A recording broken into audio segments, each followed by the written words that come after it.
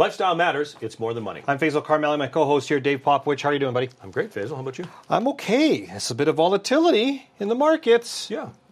It's always something we're going to talk about. We'll get to the reason for the volatility in a minute. I think we've got a very interesting show today. One of the common themes that we see in retirement, of course, is this notion of aging and where do you live, right? How do you have the best experience, the highest quality of care and quality of life that you can have as you retire? We're going to call part of the show the mental and physical well-being for you as you go through retirement. Okay. How do you have your mental mindset ready to go through retirement? And then what about those issues on the healthcare side in the future, long-term care, home care? We're going to be covering all of that today. And then also at the bottom half of our show, we're definitely going to talk about this concept that you really like that people are investing in, bonds. Called bonds? It's called bonds. Yeah.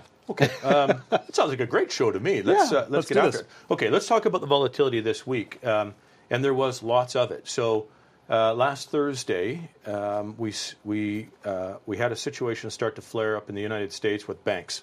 And there was a couple of very specialized banks that we talked about last week that got shut down. Effectively, the authorities took them over in a very, very short period of time to make sure that depositors were going to be taken care of and that there wasn't going to be a run on banks, create a bigger contagion, right, with banks. And that has persisted into this week. That volatility has persisted. Yeah, and it's spilled over to other parts of the world as well, Europe, Japan, so forth.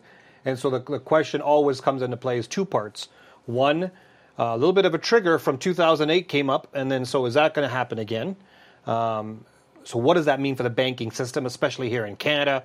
What are the impacts here? I think so far people are realizing that it's not as bad as it was in 2008, but there will be some collateral damage. It's most likely not going to be here in Canada. It's most likely going to be in other parts of the world where they have different regulations. And we forget sometimes that we're really regulated here in Canada. Sometimes we get frustrated by that, but on other times like this, we're quite happy that there was those regulations brought into place. And don't forget back in 2008-9 for Canadian banks, right? Canadian banks were tested at a time when a lot of the regulations that we have in place today for other global banks, correct, liquidity and capital controls, were not in place. And Canada came out as the leader.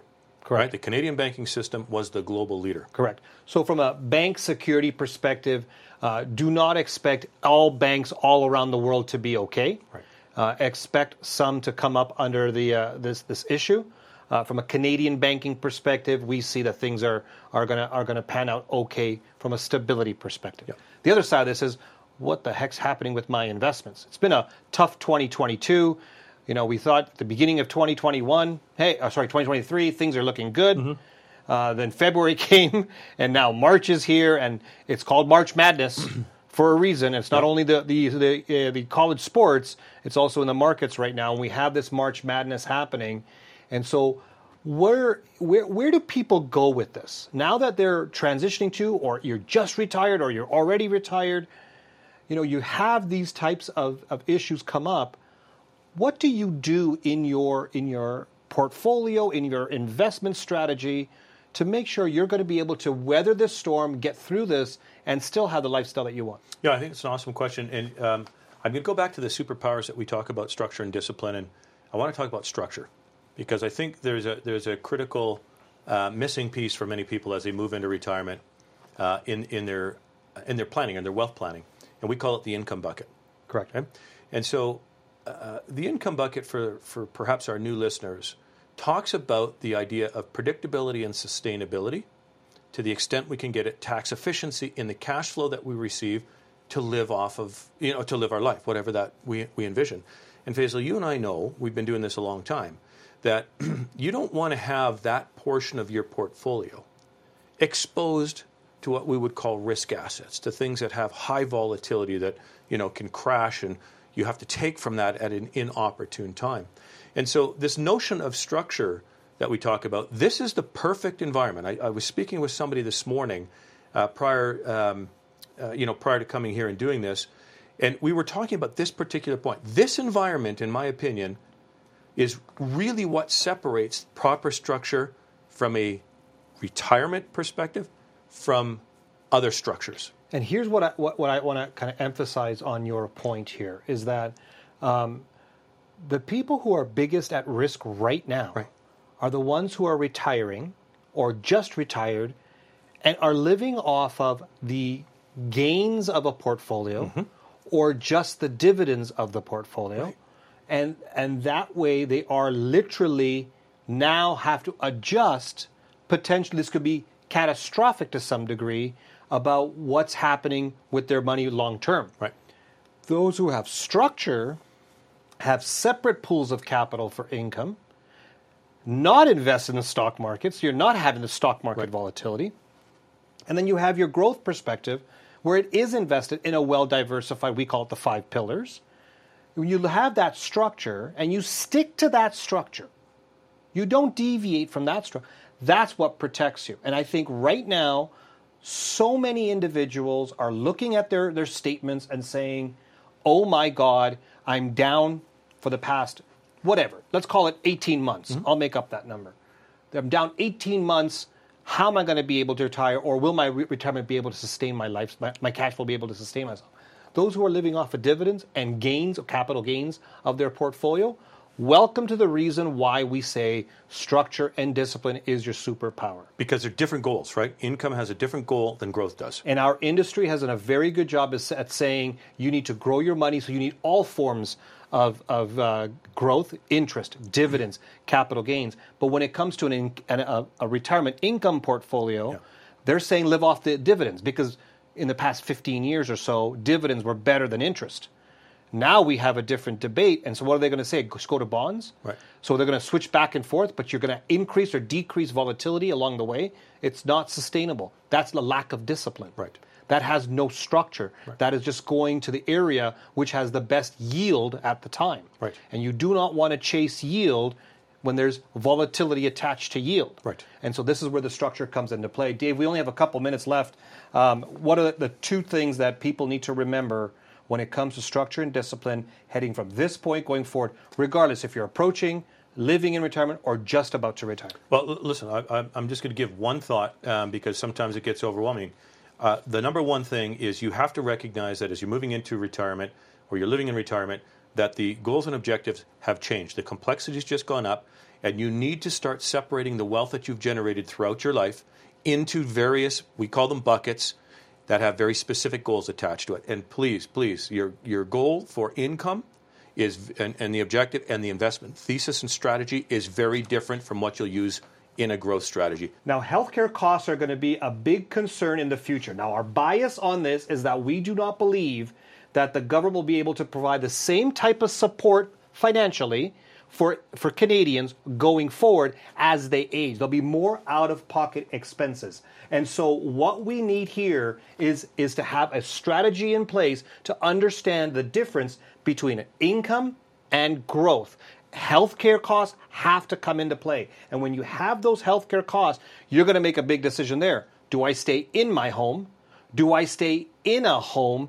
And there's going to be a big issue with that. Dave, when we look at all these concerns, how do you make things work? How do you figure all the pieces, right? How do you make it all work together? And so we definitely need to have a chat about that. And I'm looking forward to our next piece of our conversation coming up after the break.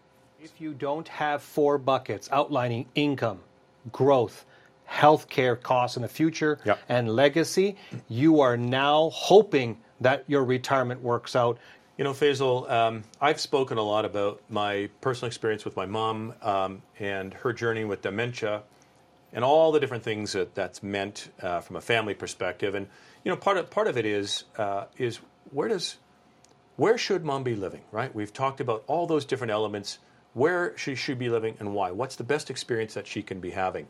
And I had a very good experience with a group that helped me come to some conclusions about where mom should be and for what reason what kind of care she should have. And I think that's a problem it's a question, it's a concern, it's an anxiety that lots of families have. Let me take it back in your journey.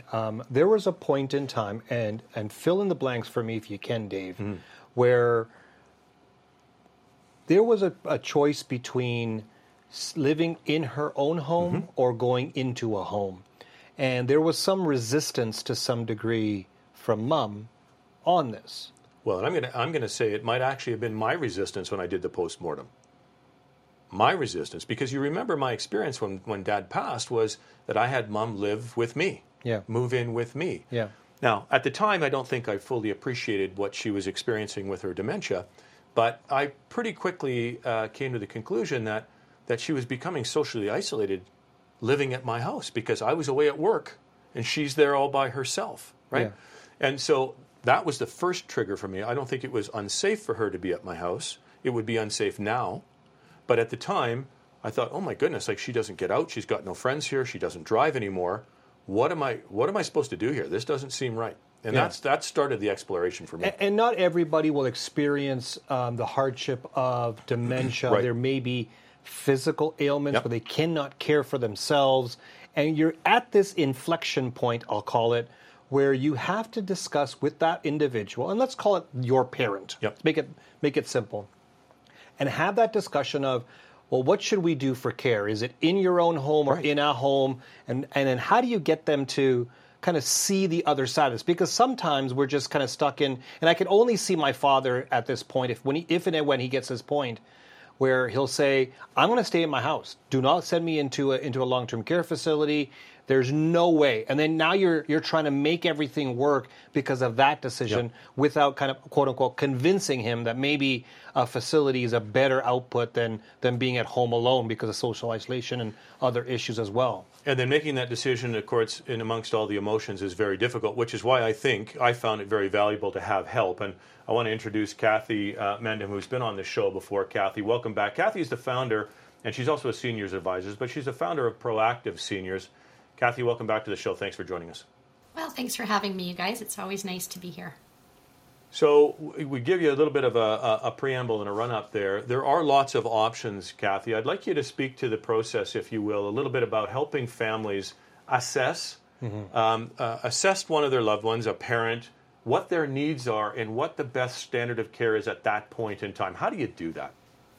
Well, first of all, you guys make a really good point in your discussion about that dilemma of whether to stay home or whether to move into a care facility. And it's a very common dilemma because a lot of seniors will have a preconceived notion, and family members will have a preconceived notion of what a care facility is like.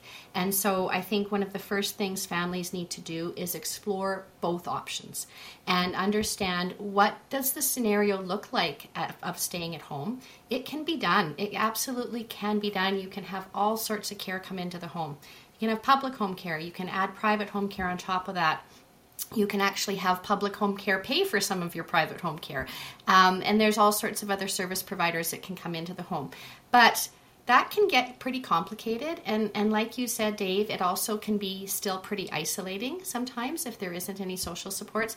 So we really encourage people to explore that avenue, but also explore the avenue of what would it look like moving into a residential setting, and what are your options in that circumstance, because you can have both public and private options there too. And interestingly, more often than not, families will come around, the senior and their adult children will come around to the idea of a residential facility sooner than they would have thought, because there's a lot of benefits there, and socialization is a really big one. So, and another one that's really big is just the less complexity of care. So if you have a lot of people coming and going out of your house, you've got caregivers coming multiple times during the day because you need care regularly during the day, it can actually be a lot easier to be in a facility where the care is just there. So it's worth exploring both avenues. So Kathy, I hope my father's not listening to this segment, with all due respect, because I'm going to pick on him. Let's say I'm having this conversation with Dad, and it's time that we have that discussion of either in the home or in a home, and he's just resistant. He doesn't want to move in with me, maybe because he probably doesn't like me.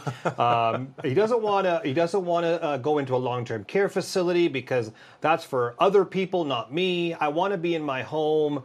Let's retrofit. Let's get all the services. Let's handle all this if we need to. There's a financial side of this. Of course, we have to look at that, but there's a non-financial piece of it. How do I assess and how do I have that conversation with my father in this example of, well, Dad, let's look at all the options. Let's see what's best together, versus me being an advocate for one option versus the other? Well, it's a very challenging position to be in. And sometimes it helps to bring in someone else, to bring in someone other than family to say, let's have a frank and very factual conversation of what does that look like to stay home. You're right, there's a lot of financial issues with staying home, but there's that emotional attachment. And I find with a lot of people, there's some pride. Because if they say, okay, I'll move, they've kind of feel like they've given up, right? And I think that's a misconception that needs to be worked through. But, bringing in someone outside the family can diffuse that emotion quite a bit, because there might be some suspicions of, you're pushing me one way because this is what you want. Mm-hmm. So bringing in an advisor, whether, through the public health, you can have a case manager come and do an assessment and give their recommendation as to whether staying home or care is required. And you can have a private company such as ours that can come in and do that same evaluation and say, here's what it would look like to stay home. Are you really willing to do all of these things? And here's the alternative. It is really great if the senior can at least go see some of those alternatives, because I find what happens is they either double down and they say, yep, still not for me, but that's still a good outcome to know they are very committed to staying home, and then you can put the effort into that. Or often they'll say, hey, this isn't what I thought it was. I think I could do this. I think I would be happy here, or I'm willing to give it a try. Another concept is just to say, try staying at home for a while, and you can even try living in a residence for a while and keep your home, and then see which one is working out better. So it's not like any particular decision is the only, you've decided and that's it. You can still change your mind and go the other direction. Kathy, we have less than 1 minute to go here. With everything that's happened in the pandemic, there's still a fear of going into a long-term care facility because of what's gone on. And that fear is pushing people to stay at home to some degree. What's been the changes in these facilities, if any, that would give more comfort for people to explore or maybe even move into a long-term care facility? Yeah, there definitely have been changes, both in the public and the private sector. Increased staffing has been one, so having more staff available so people are getting a higher level of care. They're definitely directing more funded dollars towards having higher staff numbers. The second thing is to have more staff working full-time. That was one of the biggest issues during the pandemic, is so many of the caregivers were working at multiple sites, and so that infection transmission was just going out of control. So there's a big push towards having everybody working full-time and working in one site. So that's going to make a big change. And there's a real trend towards less shared rooms. So some of the older facilities do have shared rooms, and they have different ways of isolating sectors of the building if there is infection going on. But anything new is being built with single non-shared rooms. Kathy, we have to leave it there. I want to thank you again for your input. We'll keep in touch on this. It's a huge issue that's going to touch many, many, many Canadian families. Thanks for joining us. My pleasure.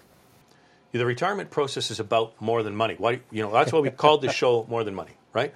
But and particularly at times like this, Faisal, people get so trapped up in the short term, and it's all about the money, and it shouldn't be. So I was talking to a friend of mine, and his father and I were chatting at their home, and the whole conversation was about the portfolio, how much money they have. Now that I have this magic number, I can retire. And I asked the question, so what are you going to do with your time? Yeah. Well, I'm just focusing on my portfolio. I think I'm going to spend my time looking at my portfolio. Like it was all about the money. It's about the money, yeah. It was all about the money. Yeah. And that got me going, well, wait a minute. That doesn't sound like a fun retirement. That sounds not so fun. Sounds like work. Yeah, and listen, we're not for a second suggesting the money's not important, but it's not the only focus in retirement. A good quality retirement takes a heck of a lot more than that. And one of the things that it takes is an understanding or a transition and a purpose of what comes next, right? Yeah. It's not a destination, it's the next stage in the journey. That's right. And what we find is there's so many people that are ill-equipped, haven't thought about it, because they have just been focused on getting to their magic number. So let's talk about that. We have Furkhan Dandia, who's a counselor, author, and a podcaster joining us. Furkhan, thank you, first of all, for being with us today. Yeah, well, thank you for having me. Excited to be here. So you heard our setup to this thing. Let me just throw it to you, the hot potato, and let you run with this idea. How well prepared are people after they forget about the money? Okay, how well prepared are they for retirement? Well, I think that's part of the problem, right? I think after the concept of money or the idea of your identity with what you're doing for work, whatever that may be, people have lost sight of what comes in that next chapter of life. And I think that's where a lot of the anxiety comes in, because people haven't thought about that life or that next chapter. And what I try to focus on with people is to think about that purpose, as you alluded to earlier. What is your purpose? And try to take away that identity from the money or whatever your role is, whether you're a CEO or you're an executive somewhere. It's more than that. And I think that's where the struggle comes in, because people are so identified with those things.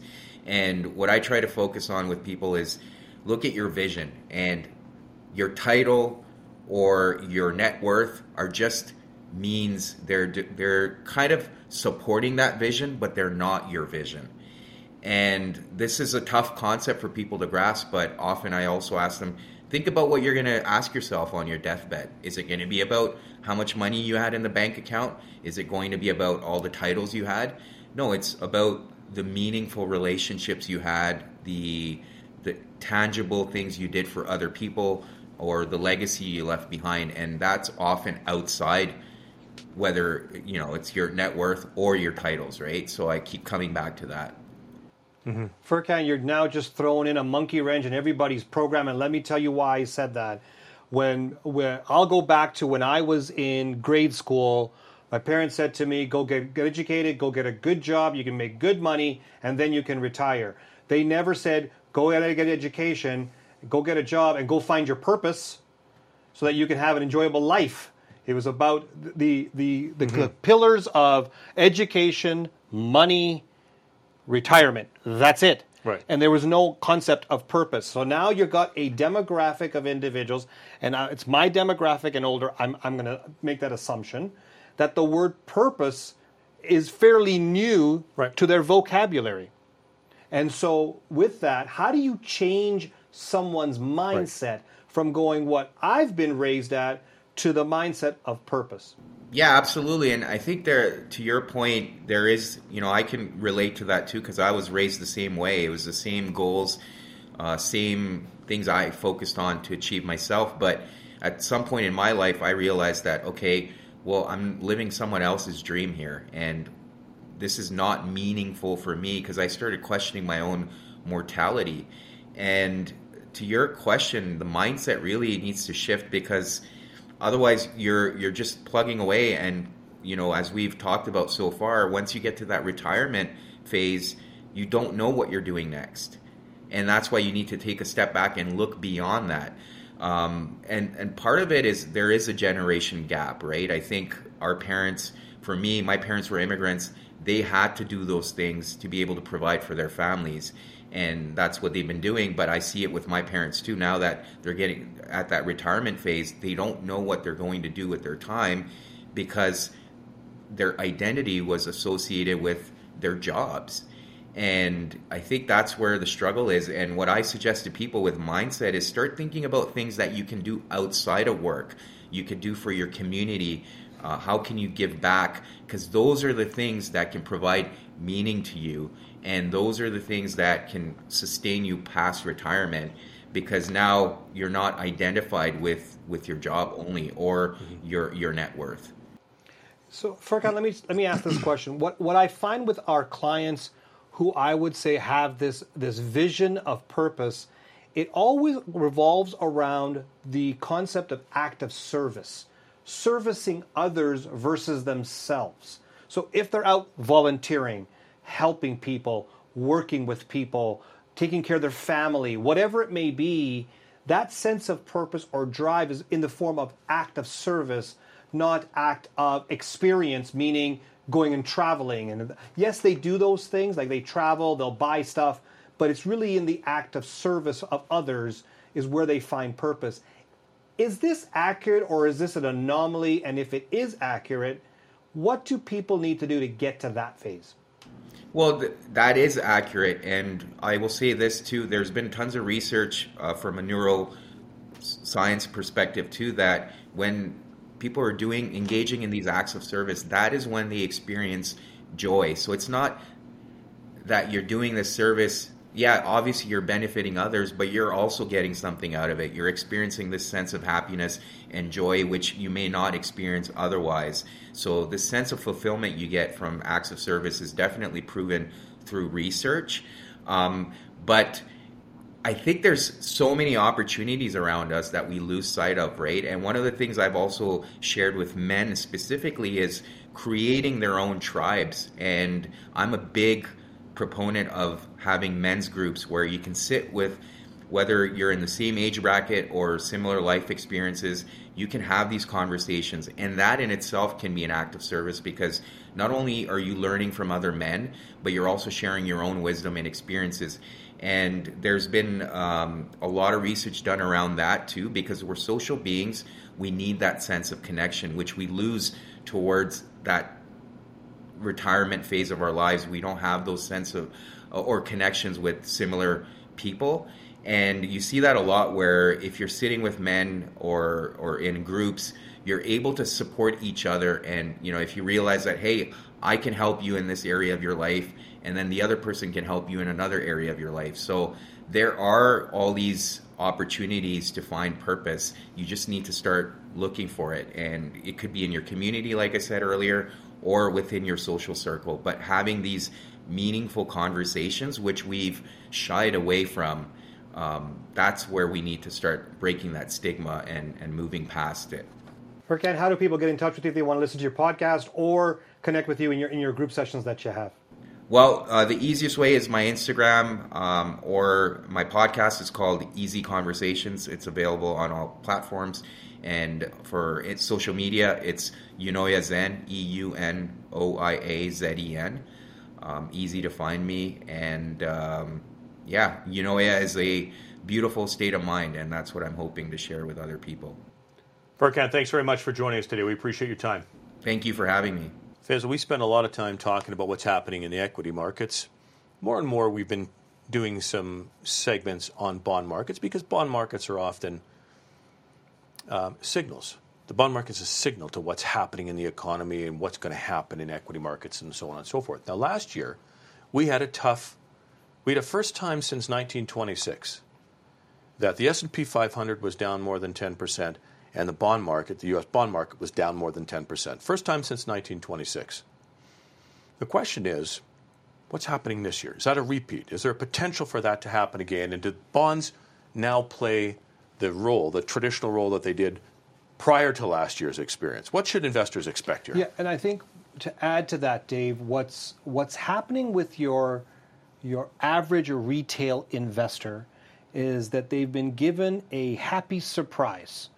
GICs, guaranteed investment certificates, high interest savings accounts, and so forth, are now producing, let's call it between 4 and 5%. Mm-hmm.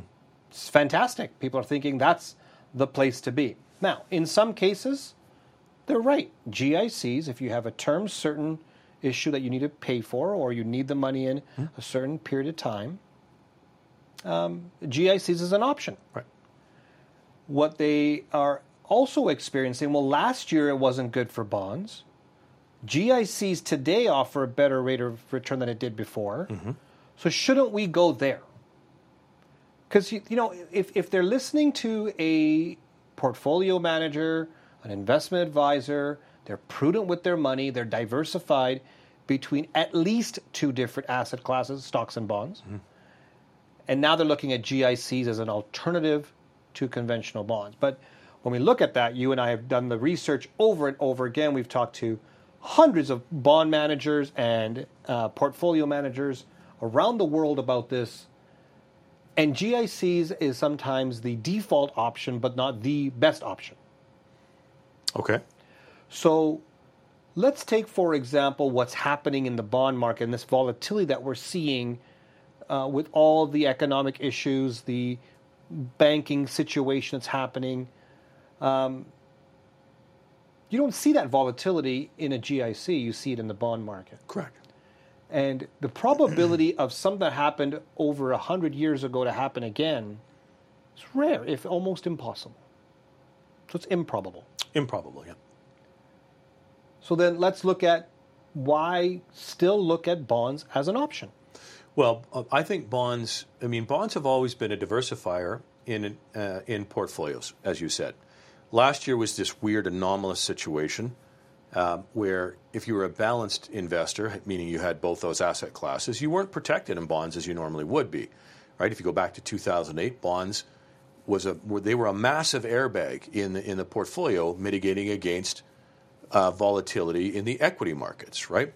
So we had that weird sort of once in 100 years situation. But coming out of that once in 100 year situation, what's really attractive now in the bond market is that interest rates have moved up. So for savers, that's a good news story, right? I think it's better than that, Dave. Okay. Let me give you the example. Okay, we have in our portfolio, we have global bonds. Mm-hmm. And with our advising group on the bond side as well that we work with, the cash flow, the interest or the distribution that's being paid out is in and around 4%, similar to a GIC or high interest savings account. Yeah. More like mid-fours, right? Let's call it same to same. Yeah, okay. Okay? So we have that. This in portfolio of bonds moves up and down. Yes. Okay. But you're not going to just get 4% because there's a concept or a mathematical formula that is called yield to maturity. Mm-hmm. And in the bond portfolio that we have, the yield to maturity is 7%. The duration or time frame of an average hold of these bonds is around 3-4 years. So you're going to get around 7% on average over the next 3-4 years. Right. Versus a GIC where you'll get 4-5% over 3-4 years. Right. And this is where the opportunity lies. But the problem is that you don't see that 7% every single year. You see it yield to maturity. Right. And I think it's bonds today, at least the ones that we have in the portfolio, hold a better option than GICs for people who don't need the money on a time-specific outcome, meaning I need the money in 12 months. Yeah. There's not a specific liability attached to that with the time frame. Correct. Yeah. So what's important. Doesn't matter what financial product we talk about. I think it's really important that investors use the right tool for the job, right? And this is what we often talk about. So there's a place for any kind of financial product or strategy that you've got. The question is it the right tool and the right strategy for the job at hand? And I think that's what people have to stay focused on matching up to. But generally speaking, the bond market presents a very attractive option. It's more attractive today than it's been in 15 years, since the great financial crisis, right? So it plays, I think, an important role in portfolios at this point going forward. And the shell shock, that recency bias that people are suffering from last year, they got to shake it. They got to shake that. Because the asset class has become just that much more attractive than it has been in many people's investing careers, right? Depending on how old you are. We met with, and you actually had lunch with some of the members out of a fixed income shop out of Boston. They were in town in Calgary. Well, guys we've known for 20 years, yeah. And you had the opportunity to meet with them. What was the takeaway that you got from that meeting? So, these are old school bond guys, and literally out of Boston, they're managing tens of billions of dollars of global bonds. And I haven't seen Tom as excited about the prospects in the bond market. Maybe in the entire time I've seen him, I've known him. And so he was, one of the things that he was talking about is last year bond markets took losses. One of the comments he made was, it would be a shame for anybody to move out of the bond market as a result of that, because this is the year we can probably regain those losses. Yeah. So often people, bonds, for 15 years, yields have been so low. People just say, well, how could you, if you were down 8 or 9% in a bond market, Canadian bond market, the index down almost 17%, how can you recover that? Okay? Well, it can be done. right? And so it was interesting to talk to him, to talk about the current environment, not just yield, but capital growth potential on certain bonds, depending on where you hold them. And remember, it's a global environment. It's not just what's happening in Canada or the United States. There's lots of different places that you can go. And interest rates are at different points. Economies are at different points. And the bond market can take advantage of that. So I think we forget sometimes as investors how big that market is. And I think this is where the opportunity lies for a couple of reasons. One, it's a diversification to a portfolio of lower volatility, yes. Number two, it actually has some better rates of return than some of the market. Right. And rarely, if ever, do I say, let's look at bonds more now than ever before. Yeah. So I think there's an opportunity. I think investors need to look at this. If you're not having that conversation with your advisor, start to have that conversation about how attractive these bonds are globally. Right. If the response is, and you can get the response from an advisor who will just react to what the client is saying. Let's just buy GICs. Okay. That is a concern for me because there's no education around the options that are available. Well, and more than that, I'm going to add to it, have the conversation about what the objective of that money is, right? What we always forget as investors is why are we doing what we're doing, right? When you use the word strategy, it implies that that is attached to something. A strategy has to be attached to a goal or an objective. Correct. Don't miss that part of the conversation. Yeah, and so that's going to be one big piece. When you're looking for income in your retirement, when you're looking for that cash flow and you don't want to have the volatility of the stock market, how do you protect that income for the next 3, 5, 10, 35 years of your retirement? We're going to talk about that at our upcoming seminar on Tuesday, March 21st, 7 p.m. at the 4 Points Sheraton Hotel. You need to register for this. So go to morethanmoneyradio.com to register. That's morethanmoneyradio.com to register. And I think that that the conversations we have in those meetings and the Q&A in particular are fascinating to see how people internalize that. Okay, having said that, we want to thank you for joining us for another edition of More Than Money. You're on QR Calgary. We look forward to, on behalf of Faisal and myself, we look forward to chatting with you next week. David Popowich and Faisal Karmali are portfolio managers and investment advisors with CIBC Wood Gundy in Calgary. The views of David Popowich and Faisal Karmali do not necessarily reflect those of CIBC World Markets Inc. Clients are advised to seek advice regarding their particular circumstances from their personal tax and legal advisors. If you are currently a CIBC Wood Gundy client, please contact your investment advisor. CIBC Wood Gundy is a division of CIBC World Markets Inc., a subsidiary of CIBC and a member of the Canadian Investor Protection Fund and Investment Industry Regulatory Organization of Canada.